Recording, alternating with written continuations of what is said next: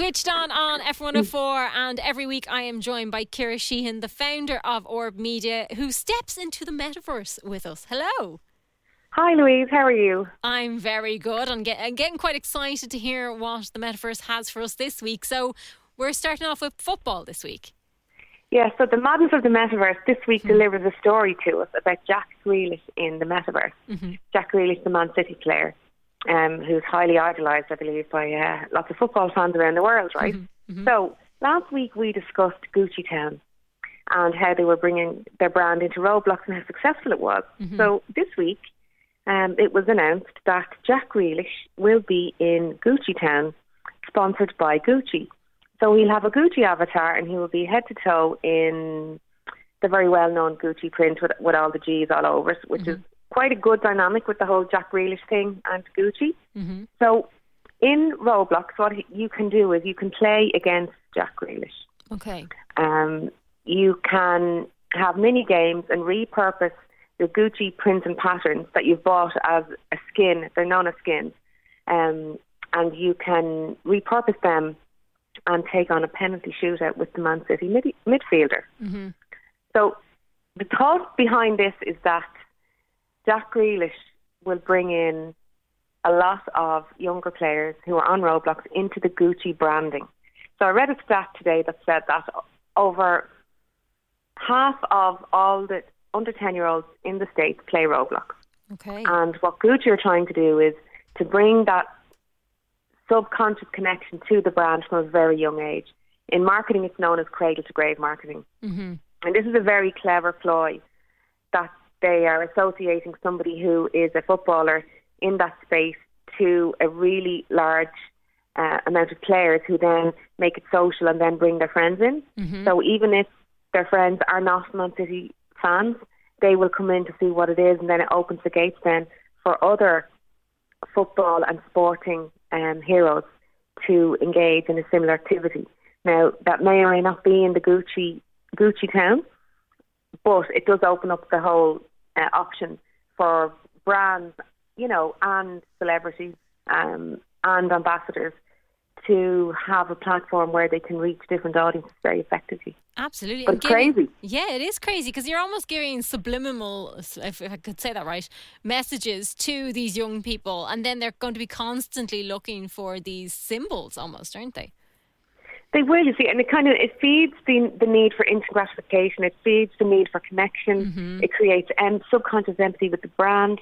You've got complete engagement with the player of the game and the player, who, in this case, who happens to be Jack Grealish, with the hairband and the long hair, and you know, it's an avatar. Like, it's not him perfect. It's you know, it's a Roblox avatar, but the connection is still there, and that's the connection that brands will trade on in the future. So it's very more likely that others will jump on it as well. I think so too. I think if you look at the way FIFA has developed out and you look at the amount of money, anybody who's involved with FIFA or has family members or nieces or nephews who play FIFA will know how much money they spend on it. And the fact that it is effectively pay to play. So Roblox have their own currency, which is Robux. So there's a similar situation there, but when you bring in the personality of a player into that environment, it amplifies everything.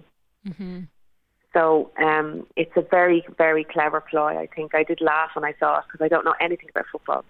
Because I suppose, but all of a sudden I know about it in the Metaverse. This is the thing. And they're aiming it at a particular age group, as you were saying, because the age group that play it are very young, so they know exactly what they're doing.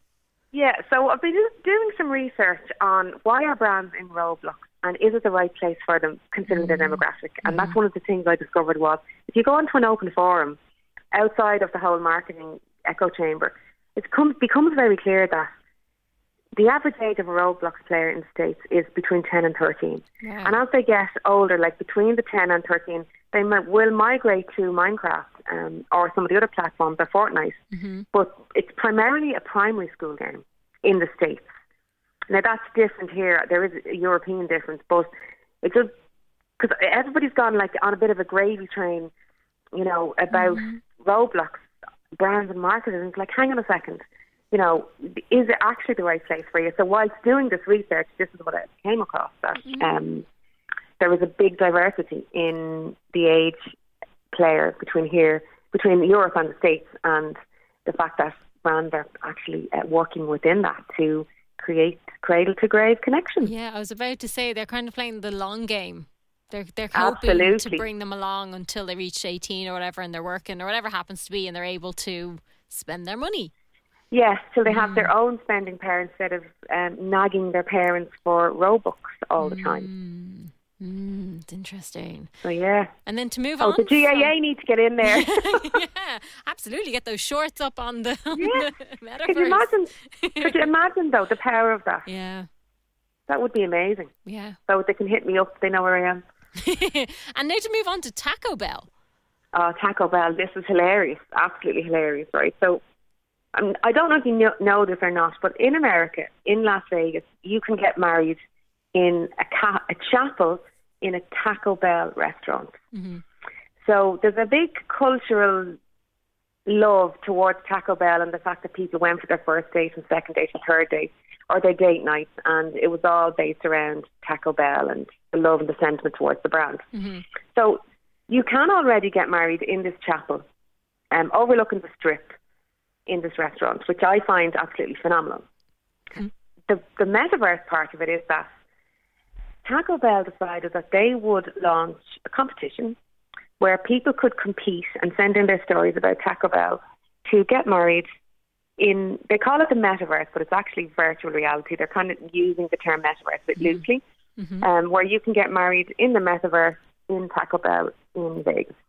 And the winner gets an all-expenses paid see-your wedding for the couple, their friends and family, and a live-streamed audience to Taco Bell fans and their families of the wedding. And then along with that goes a wedding meal with all the favourite hot sauces and Taco Bell merchandise. So yes, you can say I do in Taco Bell in the Metaverse.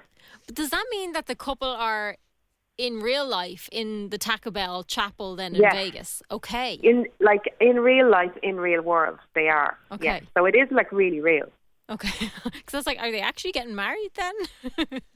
No, they really are. Like they have a celebrant in the whole. Wow. Like if you check out the Taco Bell website, they have TacoBellWedding.com, and they have the whole thing like wedding package, wedding chapel, wedding story.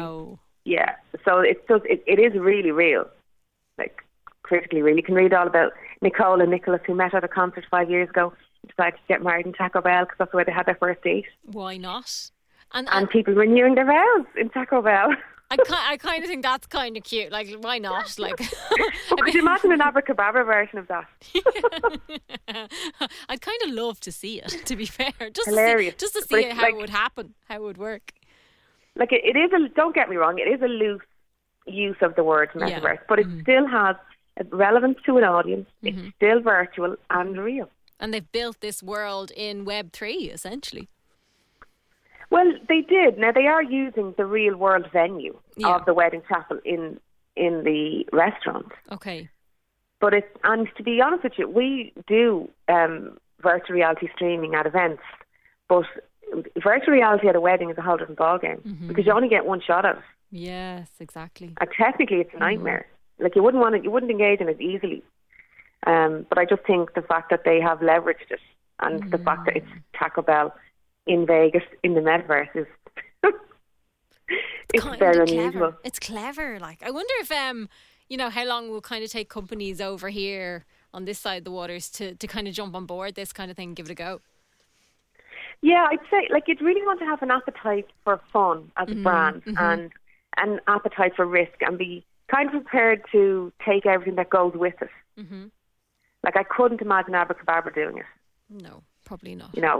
But like it's up for grabs. Whichever brand has the imagination to take an idea like that and run with it. But I think it's hilarious. But the fact that it's Vegas makes it Vegas. You know? Exactly. Yeah, because I was actually watching an interview with J-Lo and she was talking about herself and Ben heading off to Vegas to get married, and they were asked whether or not they wanted Elvis. So it's kind of along the same sort of lines, Yeah, it is. Yeah. It is, and. The thing about the metaverse is if it's not relevant and it hasn't got an audience, then it's a waste of time. Yeah. So whilst this doesn't tick all the boxes, it ticks some of the boxes. It ticks the fun box and the kind of quirky box, and yeah. So yeah, so if anyone wants to hire a VR camera to get married in the metaverse in I don't know, where would you do it in Dublin? Eddie Rockets? Maybe. Yeah, the camera's there. Off you go. Yeah, why not? Why not? But you will be back next week with some weird and wonderful stories from the Metaverse. Yes, I will be back next week with some more crazy stuff. Amazing. Ciara Sheahan, thank you very much. Thanks, Emil.